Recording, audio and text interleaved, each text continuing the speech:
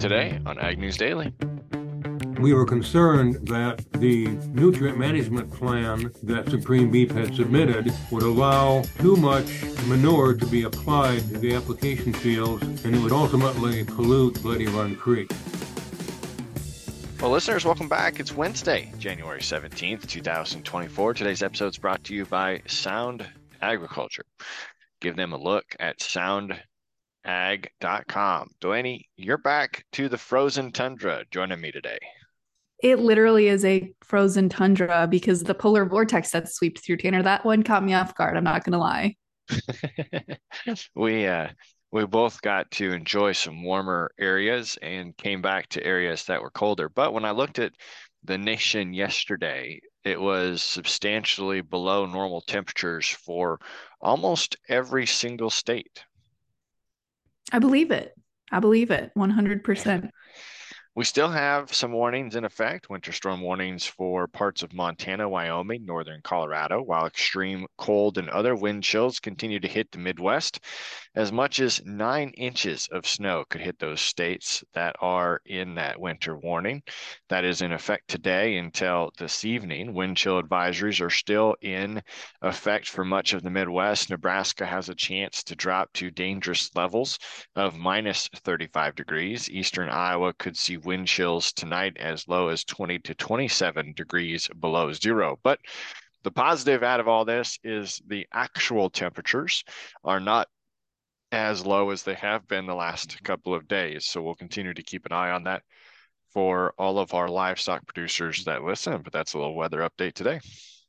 Yeah, absolutely. I'll just add on to that there quickly about livestock. I was with a group of livestock producers over the last few days, and that's a big concern for them right now is just what this is going to do for the already low herd size that we have. And from a grower perspective, this is going to be hopefully pretty positive that we'll see some finally snowfall get into the subsoil moisture level area as it melts later on. But for winter wheat, there's a big question mark about, the kill on this, Tanner. So a lot of factors to watch as, although it's January, this is the first major snowstorm really we've seen. So a lot of things to keep in mind here as we move forward. That's absolutely right. I'm going to hit a couple of tech-related articles to kick off my news for today. CES was taking place. For those that don't know, that's the Consumer Electronics Show in Las Vegas that took place last week. The ag-focused exhibitors continued to unlock potential for their artificial intelligence and data aggregation in farm technology. They included also some steps forward for vehicle automation and electrification. A couple of the highlights was Bobcat's AT450X. It's an ag autonomy articulating tractor, autonomous and electrified, is at the heart of this concept. It looks like a small four-wheel drive tractor. The giant swappable rear-mounted battery pack is a key feature that extends the life of this tractor. They took and swapped out their liquid cool engine for an iron core design that will help the life of the battery continue to propel that tractor forward. John Deere put a tech stack out for cotton growers. They will continue to focus on all areas of agriculture, but do have a weeds in the field LED floor for their see and spray system that can be plug and play and an upgrade for their sprayers. Kubota also put out their AgriConcept electric utility tractor. It's a sleek factor. It looks like it is mainly designed for those orchards and vineyards. They are lightning quick. It can charge from 10% up to 80% full in just 6 minutes, which was one of the big pushes during CES. Something we also saw yesterday, John Deere announced their strategic partnership with SpaceX to expand the rural connectivity for farmers through satellite connections. Coming out of Moline, they announced that they entered into an agreement with SpaceX to provide cutting-edge satellite communications and services to farmers using the Starlink network. This solution will allow farmers facing rural connectivity challenges to fully leverage the precision technology in John Deere's agricultural products. Partnership, an industry first, will enable John Deere customers to be more productive and profitable in their operations as they continue to work to feed and fuel the world. So a lot more that goes into that, but I wanted to make sure that headline got shared. Delaney. Yeah, I thought that was a really neat announcement. They're using Starlink. I've looked at Starlink for our house, Tanner, and I think it's a lot of upfront expense, but they say in the long run, it kind of pays for itself, and it's just so much better than most of the rural Wi-Fi options we have available. Yeah, it seems if you don't have fiber in your area, it could be a good option. Absolutely. Well, one option we may not see here is an extension of the government funding. Tanner, as of Friday, four federal departments will shut down if Congress fails to act on a short 6-week government funding bill that is now proposed.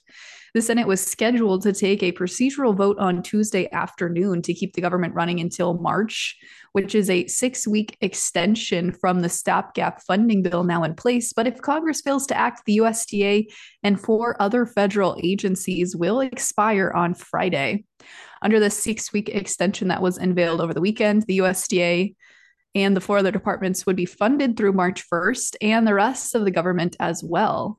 Now facing a February 2nd cutoff, would receive funding through March 8th, but the Biden administration has urged Congress last week to provide an additional $1 billion for WIC and SNAP programs for the rest of the fiscal year. And that is one that people on both sides of the aisle just are not getting on board on. So I'm sure they will pass some sort of short-term extension as they usually do in the 11th hour, but Friday is the date here we're watching. Yeah, I saw that as well. Certainly something that will play into effect as we take a look for our listeners. CattleFax is introducing a new cow-calf survey. Their annual cow-calf survey will request information to provide participants and the rest of the industry some valuable data regarding benchmarks and trends. Those who participate will receive the results summary packet after the results are tabulated. You can use that information for benchmarking and allow managers and owners to evaluate your operation. Items such as cow-calf profitability, tendencies of high and low return producers, regional data, and other valuable material will be included in that summary packet. All individuals' results will remain confidential and anonymous. This survey is open until March 1st, Delaney. By completing the survey and submitting a valid email address, participants will also be in the winning or the opportunity to win from a drawing $700 worth of CattleFax credit. The credit can be used for any membership, registration fees for educational seminars or gatherings. The survey can be accessed through a link here at agweb.com, or you can request from cattlefax.com. So kind of an interesting tech extension there, Delaney, pooling producers to grab information that might be able to provide valuable insights for their operation. Absolutely, Tanner. Switching tracks here a little bit, still some government headlines, but farmers could see a greater opportunity to write off larger equipment purchases and buildings under a new $78 billion bipartisan tax deal proposed on Tuesday. This tax deal, proposed by the chairman of two major tax writing committees in Congress and the House Ways and Means Committee Chairman Jason Smith, announced on Tuesday that this new legislation would provide a mix of business tax credits along with an expansion of the child tax credit system. It's under question right now if Congress can get the votes it needs to rally around this tax package. But the bill is dubbed the Tax Relief Act for Families and Workers of 2024. The proposal faces a divided Congress, and so it might be tough to get this passed through here, Tanner. But their goal is to try and get the package passed before the filing season begins January 29th for the 2023 tax year. And they said they're going to pull out all the stops to get this tax bill done. But some specific here tax pieces that farmers might care about is farmers would get a boost from plans to allow 100% bonus depreciation for certain property, including 20-year buildings, or farmers could opt out for the slightly higher Section 179 deductions of 2024 equipment, which could serve the same purpose. We also see under the IRS code section 179, farmers and other small businesses for the 2023 tax year could deduct up to $1.16 million in equipment purchases as long as their total equipment purchases did not exceed $2.89 million. The tax bill would also increase the amount up to $1.29 million and raise the cap for qualifying property. Both amounts would increase based on inflation for taxable years after 2024 and the extension of bonus depreciation, which I know is a big one here that we even, have been paying mindful attention of for our taxes. But under the current tax plan, that bonus depreciation 100%, I believe this is the last year that you'd be able to take that if this new tax package gets passed. That bonus depreciation for property would extend to 2026. So that would be a big one there for farmers as well, Tanner. Yes, absolutely would. We've got a big opportunity for those in Kansas. The Kansas Agricultural Rural Leadership Program, also known as CARL, is accepting their applications that will run for the 24-26 program year. Applications there will be accepted through April 1st. It's in its 33rd year of a 2-year leadership planning program. They offer in-state seminars, national and international study tours as well. But we also have some news that there could be additional transparency in the Corporate Transparency Act that would impact farmers. The law that was passed to prevent money laundering, corrupt financial transactions, and other financial tourism could potentially provide farmers with more insight. The CTA was passed to prevent those bad acts from happening. It requires almost all LLCs, corporations, and limited partnerships to report certain information about the owners to the Federal Crimes Enforcement Network, a bureau of the U.S. Treasury. There are potential civil penalties in line for those that don't follow that. You must have a physical presence in the U.S., have at least $5 million in annual U.S. sourced gross revenue, and employ at least 20 full-time employees. So where this might affect our farmer listeners, Delaney, is when it comes to these packers that are currently under some extra scrutinization. They may have to report additional information, as well as, like we said, any company that is earning more than $5 million in gross revenue. So interesting that passed and might have a trickle-down effect into agriculture. It absolutely could. But one thing that obviously impacts agriculture pretty heavily here is commodity prices and also farmland prices. After multiple years of record land values, Farmers National Company said they're expecting the market to stabilize in the year ahead. In their January 2024 land values report, the company shared that sharp increases in farmland values has slowed overall. And while values are holding strong, they don't expect to see the sharp increases that we've seen here over the last few years. The question, Dana, really is, when will this thing start to come back down, or will it? Because as we know, farmland value also follows a pretty cyclical pattern, usually 7 to 9 years of strong farmland values and then a couple of years of deflated prices. But we certainly have not seen that be the trend here for U.S. farmland.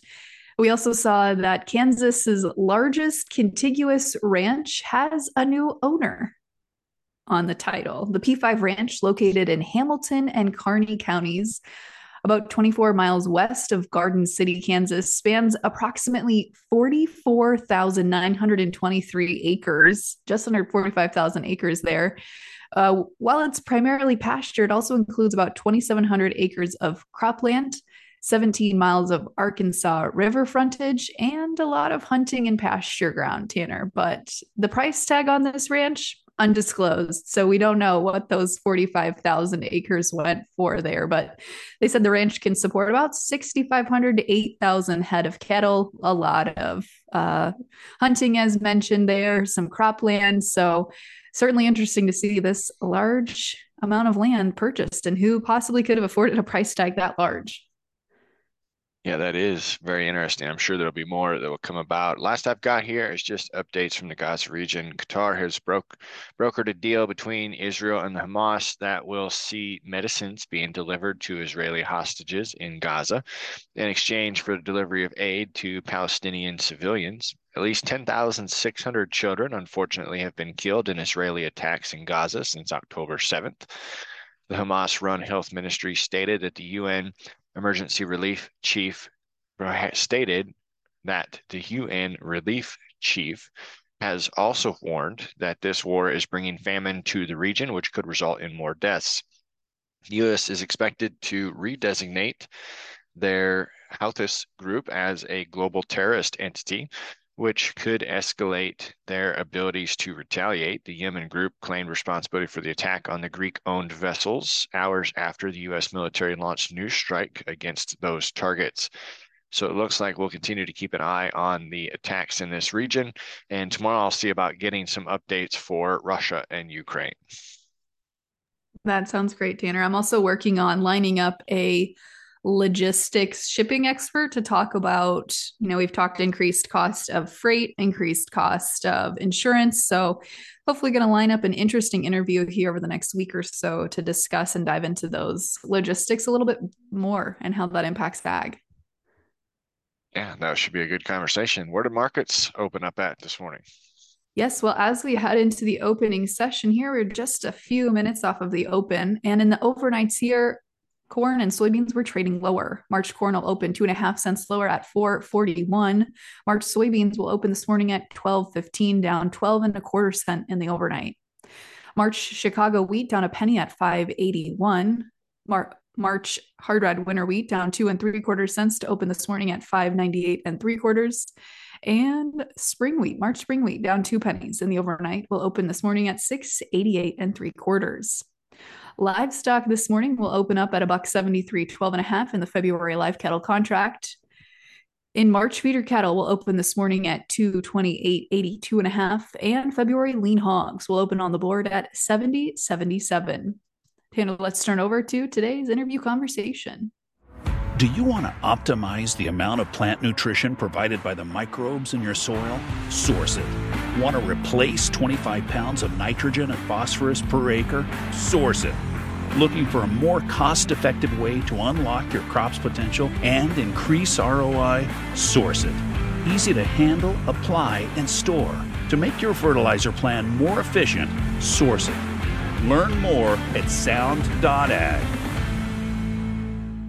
Well, folks, as we dig into today's interview conversation, wanted to give a little bit of a framework here. So we're chatting today with Wally Taylor, an attorney for the Sierra Club of Iowa, about a Clayton County livestock facility that is seeking approval from state regulators on how to dispose of their manure of the manure that they produce. It's been an ongoing process here, and we're going to chat with Wally today to talk about the Sierra Club's position and concern over some of the manure procedures that the Clayton County Livestock Facility has tried to seek approval on.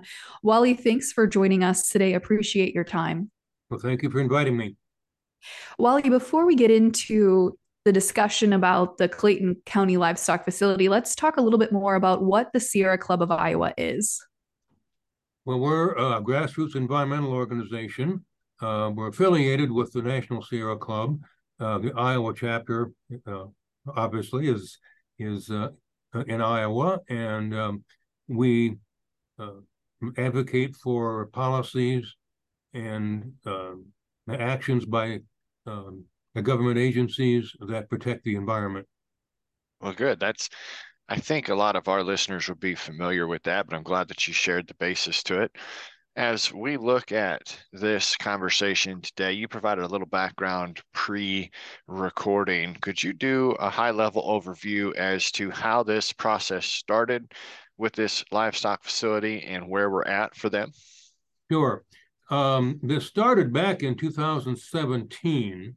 The Waltz family, which owns Supreme Beef, had the initial idea of having a large cattle operation and using the manure and putting in a manure digester to create energy that they would sell for energy use by others. That project fell through, and so Supreme Beef then just decided to be a regular cattle operation. And so, as Supreme Beef was working through the procedure process to get their manure plan approved by the state and the DNR agency, the Sierra Club flagged it for a specific reason. Will you walk us through why the Sierra Club flagged this manure plan? Sure. Let me start by saying that our biggest concern was that the Supreme Beef operation and the manure application fields are in the watershed of a stream called Bloody Run Creek, which is a very prized trout stream in northeast Iowa. For those not familiar with Iowa, northeast Iowa is a unique area of the state because it's high limestone bluffs, cold water streams, not like the rest of Iowa. And so we do have some trout streams up there that have been designated actually as outstanding Iowa waters. And because of the topography up there, it's called karst terrain, K-A-R-S-T, which means that it's a fractured limestone and dolomite bedrock, which allows surface water to go into the groundwater, into these fissures in the geology, which carries that groundwater to streams like Bloody Run Creek. And so we were concerned that the nutrient management plan that Supreme Beef had submitted would allow too much manure to be applied to the application fields, and it would either run off from the surface or down through this fractured bedrock into the groundwater, but ultimately pollute Bloody Run Creek. Yeah, so it sounds like through this process, there's been a couple of ongoing manure management plans submitted, trying to mold its facility from that initial approval of industrial type processes into an agricultural facility. How's that process been going for that feedlot? Well, the problem is that because of the way it was initially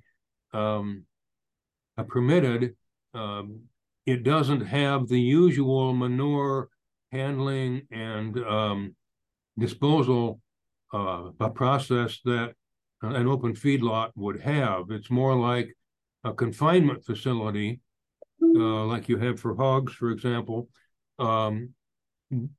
without the regulation for confinements. It's being regulated as that's an open feedlot, but it's actually more like a confinement. And the DNR admitted that. So how we look at it is that the DNR, instead of making Supreme Beef fit the regulations, they tried to make the regulations fit Supreme Beef.